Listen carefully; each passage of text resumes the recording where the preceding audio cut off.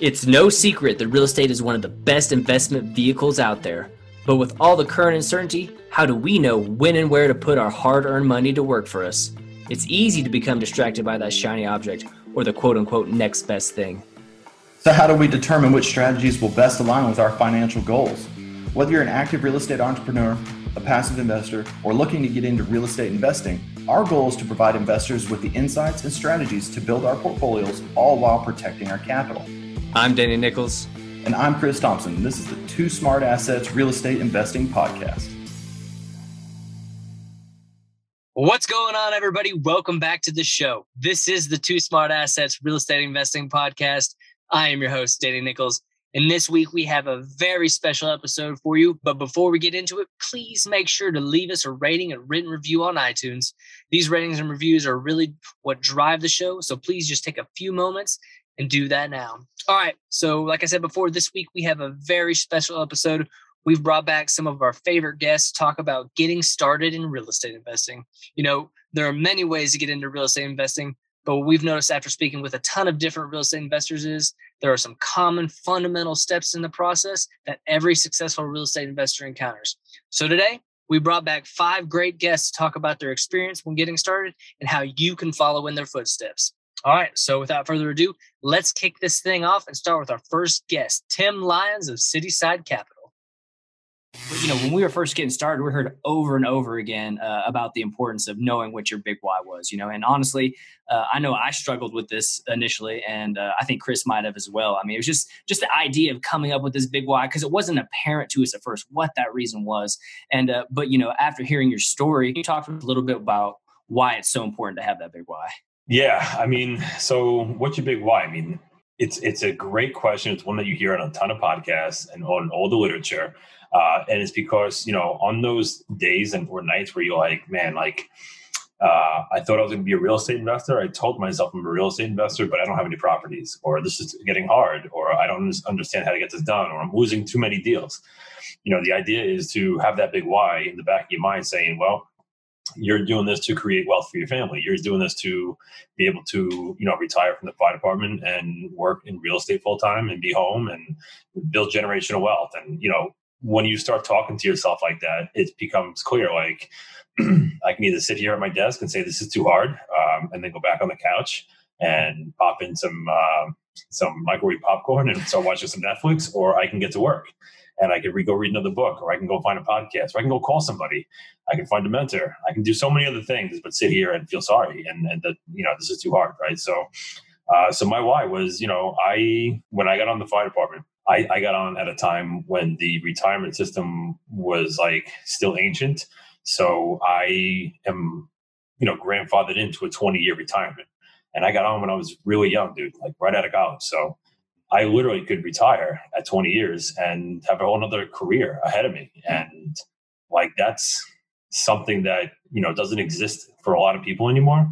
And I want to have my health. Like a lot of guys, you know, part of my why is a lot of guys getting cancer. And when I got on the job in May of 2005, you know, guys who were getting cancer, it was like, well, you know, it was always 9/11 related. Guys would talk about 9/11, 9/11 this, 9/11 that. And, you know, it's so easy to sweep that under the rug. But what we found, you know, is that young guys who weren't on the job 9/11 were getting cancer.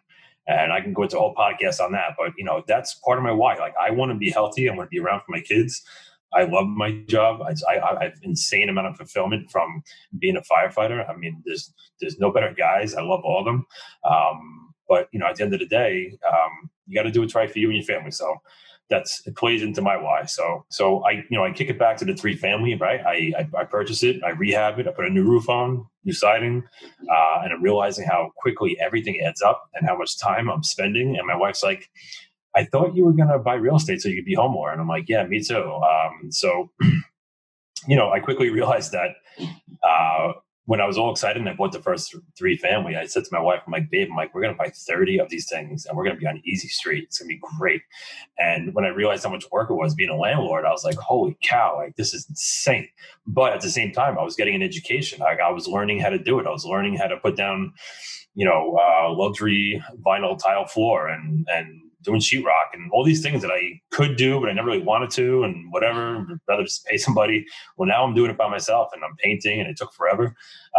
But it was great, right? So I get the renters out in there and cash flowing, and it's sick. And, we did a little better on our tax return this year, and my wife had that proof of concept, and so did I. But I just also knew that it wasn't scalable. And quite frankly, I was going to run out of capital probably after my next purchase. So then what? So am I going to start raising money for 100-year-old 3-family properties? Is that a scalable model? So, I'm back to the drawing board. And obviously this is all happening in the last year and a half. So it's like an insanely quick timeline. But I guess I just, I really committed to this, and I just was determined to figure it out. So I had heard about multifamily. I've been to meetups. People have spoken about multifamily. When they got the spreadsheet out, I basically got glazed over, and I was like, oh my God, I can't do that. Talking about, picking a market and going after brokers and LOIs and deals and deal flow and all this stuff. And I was like, man, that sounds super complicated. I just don't even want to talk about it. But at the end of the day, I was like, you know what? I'm like, I need to look at that. So I did. I started looking at multifamily, started reading all the books, getting onto the podcast, crushing through material. And I quickly found that anybody who is anybody on the podcast that we hear, they all had a coach or a mentor. And I had a lot of limiting beliefs surrounding that. I didn't think that I needed a coach or a mentor. I don't know what it was, but I was like, why can't I just figure it out on my own? I just figured out the 3-family. But I did, so I talked to a bunch of people and started doing some networking through LinkedIn and Facebook. And everyone's like, dude, you gotta get onto a mentorship program if you want to go and scale and learn this from the ground up and do it quickly. So I ended up vetting 3 different sponsors, and I ended up going with the Jake and Gino program. You guys know Jake and Gino from Blue Bar Profits, right? Oh, yeah. And it was the single-handed best idea that I had in 2020. Man, absolutely love hearing Tim's story about his reasons for getting into real estate investing and chasing financial freedom. And if you're considering getting started in real estate investing, or maybe you've just started the process, I want to stress the importance of establishing upfront the reasons why you're doing this. The truth is, you're going to have tough days when getting started. Maybe you work a full-time job and you're finding it difficult to stay on track with everything that comes with the type of real estate investing you've chosen. Or maybe you've got a deal under your belt, but you're having major issues with the property or even the tenants, right? Stuff happens. And being able to fall back on the reasons you got into real estate investing in the first place can be a major boost when you need it the most. All right. Next up, we have another great guest in Travis Watts from Ashcroft Capital. Let's hear what he has to say about why it's critical to really understand who you are as an investor when getting started. So can you speak on why it's so important to know yourself as an investor, who you are as an investor? Why is that so important? Yeah, well, you're gonna waste a lot of time like I did, and you're gonna find yourself in things you're thinking, "What the hell am I doing?" I was doing a fix and flip. It wasn't even my first, believe it or not. It was I think my second. I didn't even own an electric drill. Can you believe that? I'm doing a fix and flip, hands-on. I don't own an electric drill. Obviously, red flag, right? Not the right thing for me to be doing. Why was I even doing that? Couldn't tell you.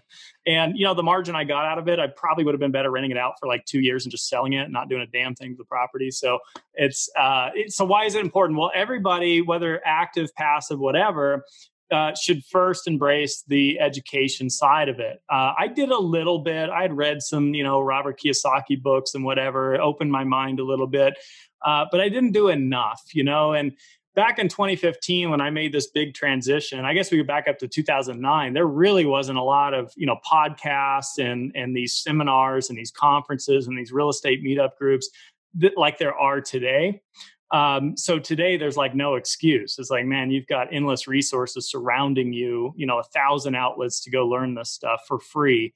So do it. We're past the information age. It's out there. So, and that gets you kind of the foundation. You need to kind of build the story for yourself, the reasoning, the rationale, the why for why real estate, why investing, why passive income, why equity. You got to understand that. Why save on taxes? Why give away all your money in taxes? Just these things, right, can come from these books, resources, podcasts. then you decide, okay, that makes sense. I want to move forward now. Now you've got to start balancing out the the practical side of this, right? You have to take your first step. You have to toe dip into it, and you don't have to go as hardcore as I did. You could just do one rental and then see how it goes for a year, or one syndication deal or whatever. But it is finding that equilibrium and that balance. Because, man, 2015, when I was like so burned out on the single family stuff, I said to myself in January, I said, I'm reading a book a week. That's 52 books a year. I'm going to do it. I'm executing on it. And man, I did it. But I tell you, that was kind of dumb. And because it's like, here's the fire hose, and by December, I'm thinking, wow, that was incredible. Except, what did I retain out of that? What was the practical takeaway? What's the lesson? What do I do? And, I hadn't been taking action nearly enough. So I wish I would have read like 4 books, right? Studied them hard, gone deep, and then, had the practical application to it. So that's why it's important to me, and why I advocate for self-education, books, and podcasts. I think you make some incredible points. Once you have kind of like identified yourself, like your personality traits in terms of like what you want to get out of investing and the quality of life that you're looking for, we also talk a lot about like risk tolerance. Yeah. And I was curious, like what kind of techniques do you use that you might be able to help, like some pointers for someone else, trying to identify their risk tolerance? Yeah, it's a great point, and it's hugely important too. Again, self-reflection, knowing yourself. The last thing you want to do is get into this illiquid investment for 5 years and then realize, wow, that's really risky, and I wish I could just get my money back, and you can't. Or invest in some speculative stock, and then it goes down 50% overnight, and you're kind of hosed at that point. So yeah, again, I mean, there's plenty of books and conferences and things like that. But at the end of the day, what I did was I said, okay, look, if I'm going to pivot, I have my reasons and my rationale built for single family initially, why I like that asset class, why it was right for me. I had kind of made that make sense, but I had to rewire and redesign that. And I said, okay, here's the deal. I love real estate, and I know why. That's the big macro level. Now, if I'm going to be investing pretty much 100% of my portfolio in something and going all in with it, I better be smart about this. And I want to be investing in something that's going to be here in 5 years, 10 years, 20 years, 30 years. This is a long-term play. There's a lot of time commitment and energy on my behalf. So I can't be chasing the shiny object. I can't be going all in with Bitcoin, lose my money, go all in with this over here, lose my money. All these things that we get, sold on or what have you, marketed. So I did back testing. I said, okay, I knew what happened to real estate in the recession, right? I got started in 2009. Things were still actually going down then. So I saw it firsthand happening. Then I got in, it went down further. I was aware of that situation. What I wasn't aware of was how multifamily held up. How did self-storage hold up? How did mobile home parks hold up? I had to go a little further out of my little bubble, and I had to start expanding on this stuff.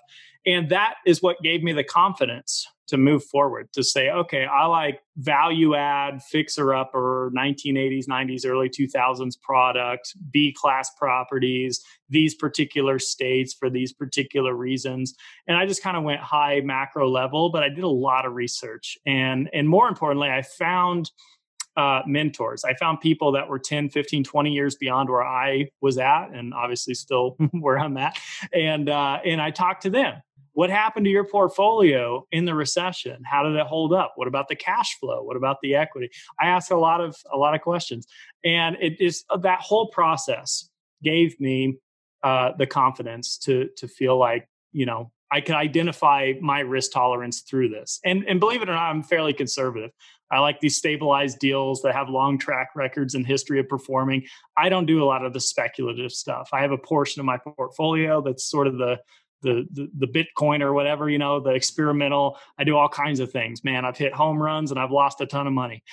So, I keep that capped, but that's kind of how I approach it. Travis is spot on about taking the time to ensure we as investors know what we're getting into and what role we fit into. Like we've said many times before, there are a ton of different ways to get into real estate investing. If you're not careful, you could pick up a strategy that doesn't align with your personality or strengths, which could cause headaches down the road, right? So really great stuff from Travis. Love hearing that. All right, next up, we have Bailey Kramer, and he and I dive into one of the most important steps in a real estate investor's career, and that's going from education to action and how to get it done. Let's hear what he has to say. Fantastic. So you read the Purple Book, you jumped on BiggerPockets, right? What actions did you take from there to actually get started in real estate investing? Because, it's easy to say you can read a book and you can read all the information you want, but it's something else to say you've taken action to actually do it. Can you talk to us about a little bit about that process and that journey? Yeah. So it was a long process, long journey. And this is kind of what happened. So I read the book. I found BiggerPockets just from researching online, found BiggerPockets. First thing, I started listening to all their podcasts. I've always been kind of a podcast guy. So it was kind of a no-brainer. Just hop on their, listen to their podcast. And I was listening to multiple episodes every single day. And the coolest thing was I was learning a new concept in each episode. I was learning fix and flip, wholesale, self-storage. And these were all brand new concepts to me at the time. So it kind of was like always very new and exciting. And after a couple months, I want to say, of listening to podcasts, reading books, going to webinars, just kind of doing all that free education type thing, I went back on BiggerPockets and I started messaging people. And I'd message them and basically introduce myself and my goal was to hop on a networking call with them, just to pick their brain, learn from them. Honestly, at the time, I didn't even know why I was exactly doing it. I just knew I learned a lot of things from just listening to things. I just needed to talk to somebody. My family's not in real estate. I'm like, I just need to connect with people. I want to hear from the source. So I started connecting with people and literally a few months on BiggerPockets, networking with people, talking to people. And during that networking, there were a lot of people I talked to, super nice people, but there wasn't going to be any immediate benefit or effect or relationship that was really there. But then the few people, because it's kind of like a big funnel, you talk to 100 people, you're going to find a few really good ones that you're going to hold on to. That's what happened to me. So I found a few good people. I mean, everyone was a good person, but I found a few good people I connected with. And then I ended up joining a mastermind group and kind of plugging into a community. I started kind of expanding more of my network and my education, started a meetup group, started a podcast. And at this point, I'm still in what I call full-on education mode, where I'm just networking, I'm just learning, and I just want to do whatever I can to just learn a network. So that was kind of the stage that I was at, really even like 6 months after I picked up Merced Porta.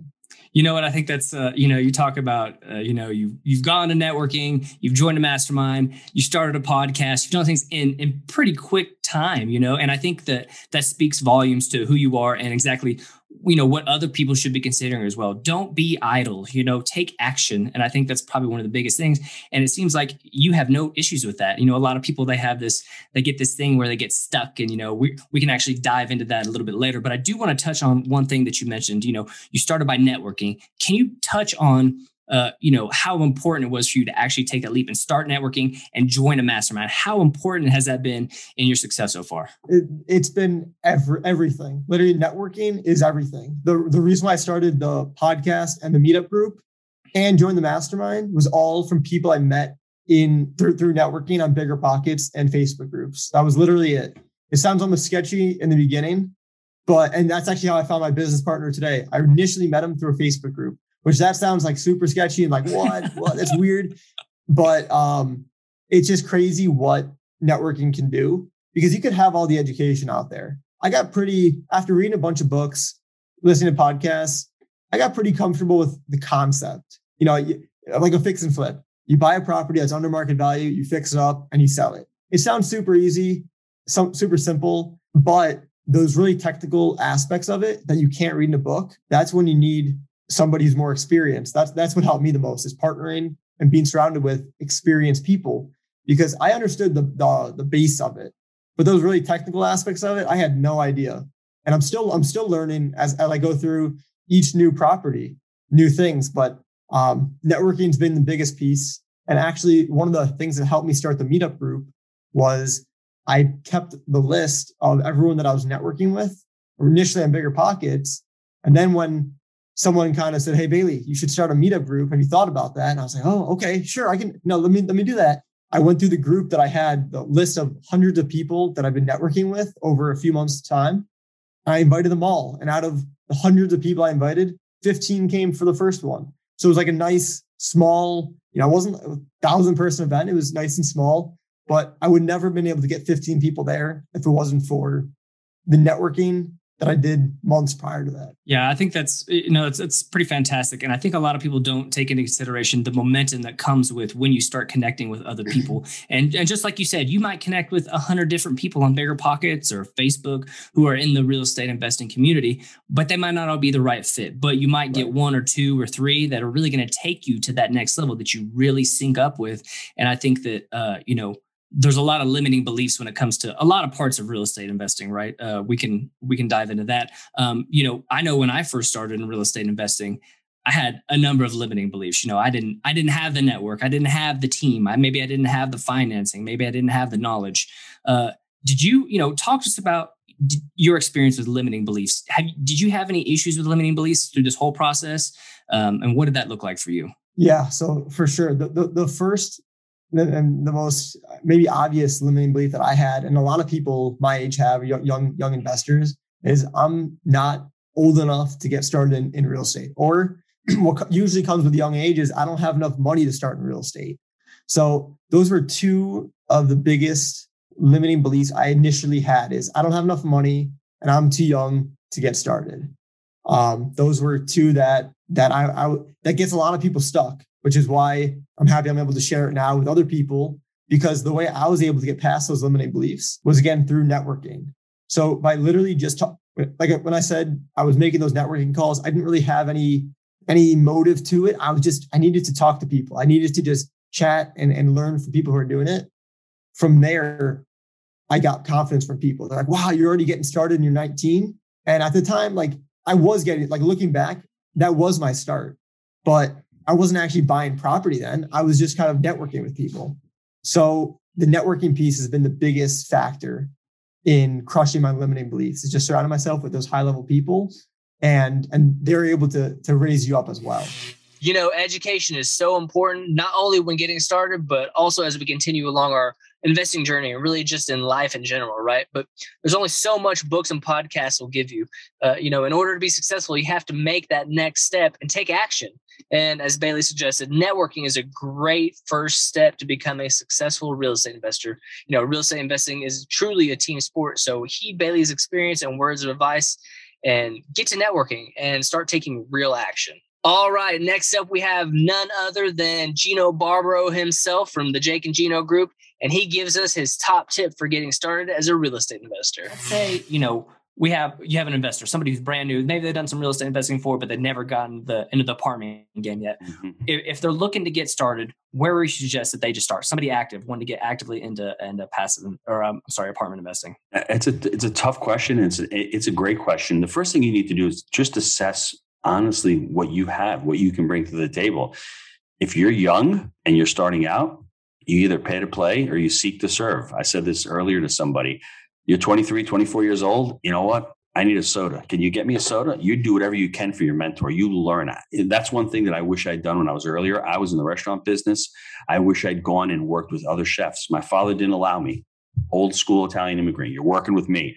I wish I'd gone into other kitchens and seen how they prepared duck and how they done rabbit and how they ran their kitchens and how they ran their restaurants. I didn't have that opportunity because I got thrown into business and then I bought my own. Go out there. Don't worry about what you're paying. Worry about what you're learning, because those are your formative years, and work really hard at what you do. I call the Trinity: work hard and work smart and then work with passion. You can't work with passion unless you're working really hard. You have to instill that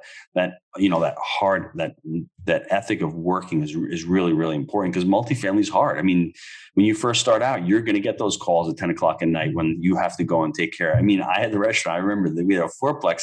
Every holiday, something would happen. The pipes would freeze. The oil would run out of the oil tank. It always happened when I didn't have the time to deal with it. So you just have to figure out, where you are, how much capital you have, how much time you have to devote to it. What are your goals with getting into multifamily? Are you ultimately looking to transition to it full time? Or Daniel, like you said, maybe you just want to become a limited partner, a passive investor, where you're just starting to put in 30,000 in one deal, 50,000 in another deal. And then all of a sudden, 3 years later, you have like 3 or 4 or 500,000 or $1 million of capital working into those deals. And they start matriculating, they start selling, and they start refining, whatever that looks like. So look internally what your goals are, what you're looking to do. If you're looking to do it full time, ultimately, I have to say you need to go get some type of coaching program. And it sounds self-fulfilling because we do coaching at Jake and Gino, but hey, listen, I practice what I preach. I probably have spent over $500,000 on myself just with coaching, let alone I've probably read 1,000 books. If you go do all the numbers between the life coaching and all that, and ongoing, I have a business coach right now because you don't know what you don't know. How do you scale a business? I never scaled a business before. We have to learn how to scale a business and how to hire properly. I never knew what a net promoter score was. What the hell is that? I never knew what top grading was. Well, if you want to scale a business, you have to learn that. And if you've never done it before, success leaves clues. Go find people who have done it. So if you want to get into single families, go find someone who's wholesaling deals and learn from them and learn how to get into the single family space. If you want to do multifamily, do the same thing. Go out there and find people who are doing it and get clear on what they're doing and learn from them. Love the point Gino makes here about self-assessment. What can you bring to the table was the real question, right? Like we said earlier, real estate investing is a team sport, so it's absolutely important to understand where you fit and what tasks you're best suited for. Great stuff from Gino. All right, last but definitely not least, we bring back our friend Billy Keels from Keep On Cashflow as we talk about getting into long-distance investing and actionable steps on how to build your team. Long distance investor. And the thing is, we like to invest long distance, maybe not across countries, but we do invest in different states, which is basically long distance, right? Because I'm not seeing the property. I'm not buying the property. It is long distance, not right, basically. Yeah. It is long distance. We're definitely on the same page. It is long distance. Absolutely. Absolutely. So, and there's a lot of people who are on board with this, this kind of idea of, investing, long distance, but there are some people who just can't wrap their mind around it. They're very timid or they're very worried about this. I want to talk about maybe your first long distance investment. Can you talk to us a little bit about that and how you were able to, if you had any sort of setbacks or anything, how you were able to cross that hump and get to that other side? Yeah, so the very first one, because all of mine have only been long distance, right? That's the only thing I've done. And I just remember after I read the Little Purple Book that I was, I didn't know even anything about lending, right? I knew that I had money because I'm a high wage earner and I had money in my account and I was tired of watching the roller coaster ride of the stock market. And so I was like, all right, this money I'm going to put to work. And so I called back and I was asking how do I get lending? Because I wanted to understand it. And then we talked about fixed rate or variable rate and blah, blah, blah. And all of this over the phone, right? And so eventually I understood more about the different types of lending. And then the person that I knew from the bank actually introduced me to someone who was a general contractor, but the general contractor then introduced me to someone who was a realtor. And that realtor put me on this thing called the MLS. And so they put me on the MLS, and then I was doing Zillow, and then I was doing Redfin, and I was doing all this research from Barcelona, looking different places. Well, primarily in one place because I didn't have much of a selection criteria kind of like I do now, but of course, when you get started, you don't really know what you don't know. And eventually, as I was looking and I made the purchase, I started building a quasi team. And one day I saw an opportunity on the MLS list that the realtor was sending me, and it was a property that they were looking for, and it was like $94,000 a duplex. And I did the math, and I was like, well, I have this money in the bank, and so one thing led to the next. I ended up buying that property. It was like $77,000. I ended up putting another $20,000 into it. But I just made a decision based on the fact that I had family that could get there relatively quickly, so that if everything went wrong, at least they could go bail me out. There was no more thought into it than that. And so the thing of it was, Danny, was that particular property, I made so many mistakes because I didn't know what I didn't know. I didn't even have a property manager. But I did know that, hey, listen, if something happens on this property, people need to be able to call. So I ended up finding an answering service that was 24 hours a day, 7 days a week. And then, they talk about those 2 a.m. phone calls and all that kind of stuff. I was getting some of those by a text message. Now I had the 6-hour time difference. So sometimes it was 2 a.m. for me, but it was actually only 8 o'clock or whatever. But I had to kind of figure that out.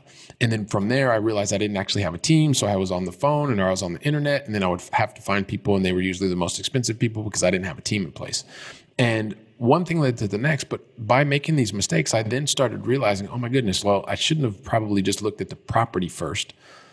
And then after I had the property, then figure out where's the team members, but then the team members actually knew the location or they didn't know the location. And then from there, really what was I looking for? So I've kind of flipped it on its head, which is really now being crystal clear in terms of what it is that you're looking for from the benefits from real estate. So some people, as you guys know, are looking for either equity buildup over time. Some people are looking for tax benefits. Some people are looking for appreciation over a long period of time. And some people are just looking for cash flow.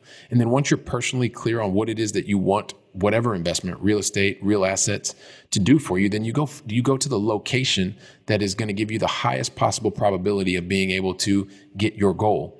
And then once you do that, then you build the team. And as you guys know, and without a doubt, for me, the most important and critical aspect or member or element is the team. Like that is, especially for long distance investors, that is the part that will make you or break you as a successful long distance investor. Because then after that, once you're clear on what it is that you want at a personal level, you know where the location is that you're going to find that, and then you build the team, then it doesn't really matter if you're putting a 300 unit apartment building, a duplex, a multifamily building, a piece of energy equipment, because everything's going to be aligned. And through my own trial and error, that's the process that I started putting into place, which is, okay, you got personally, what is it you want? Where's the location? Where's the team? And then what is the specific opportunity? So that at the end of the day, and this is my biggest thing, is it's the ROS, which is return on sleep. And there's nothing better than being able to sleep well at night. And as a long distance investor, in my opinion, you have to have those 4 elements in place to get the best possible return on sleep. And even when you do get those 4 elements in place, there's still chances, and reality is that things are going to happen. So hopefully that answers the question, and just giving my own little personal example.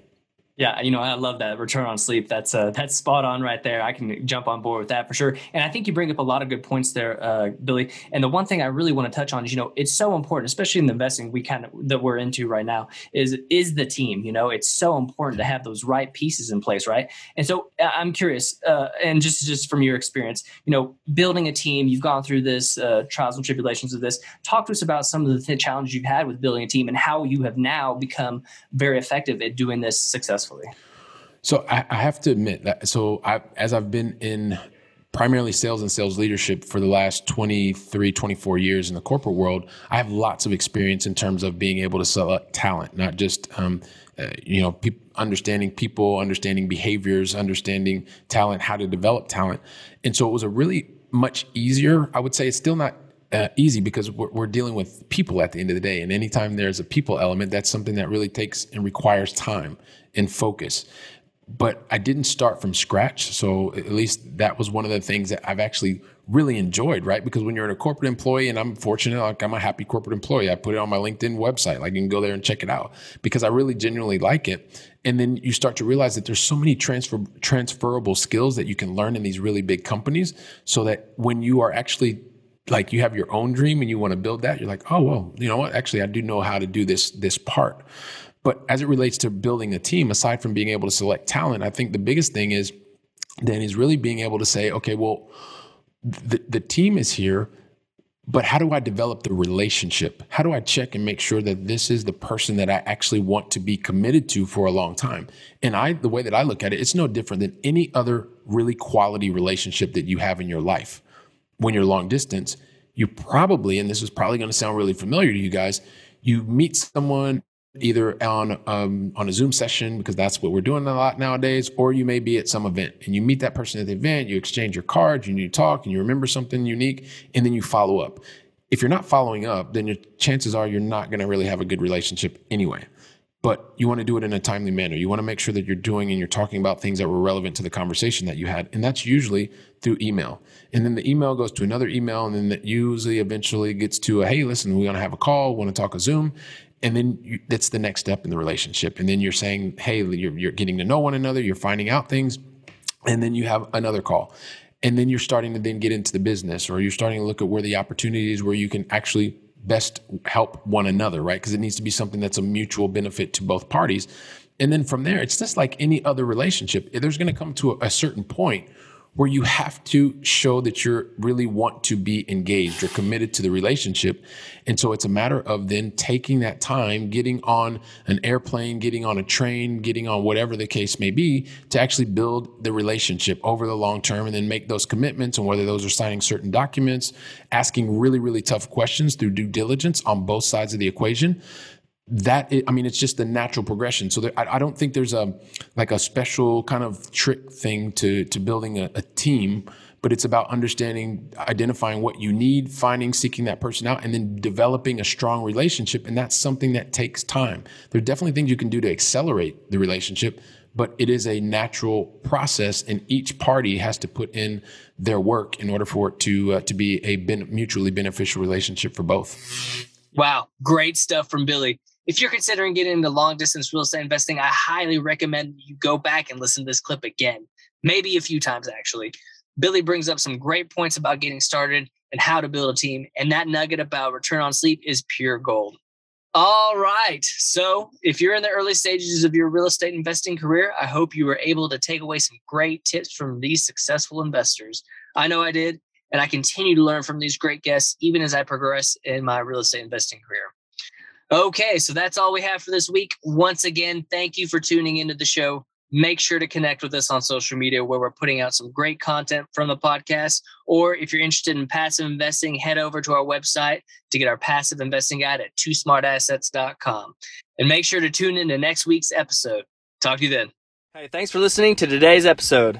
Head over to iTunes to subscribe to the show. And while you're there, we'd really appreciate you leaving a rating and written review.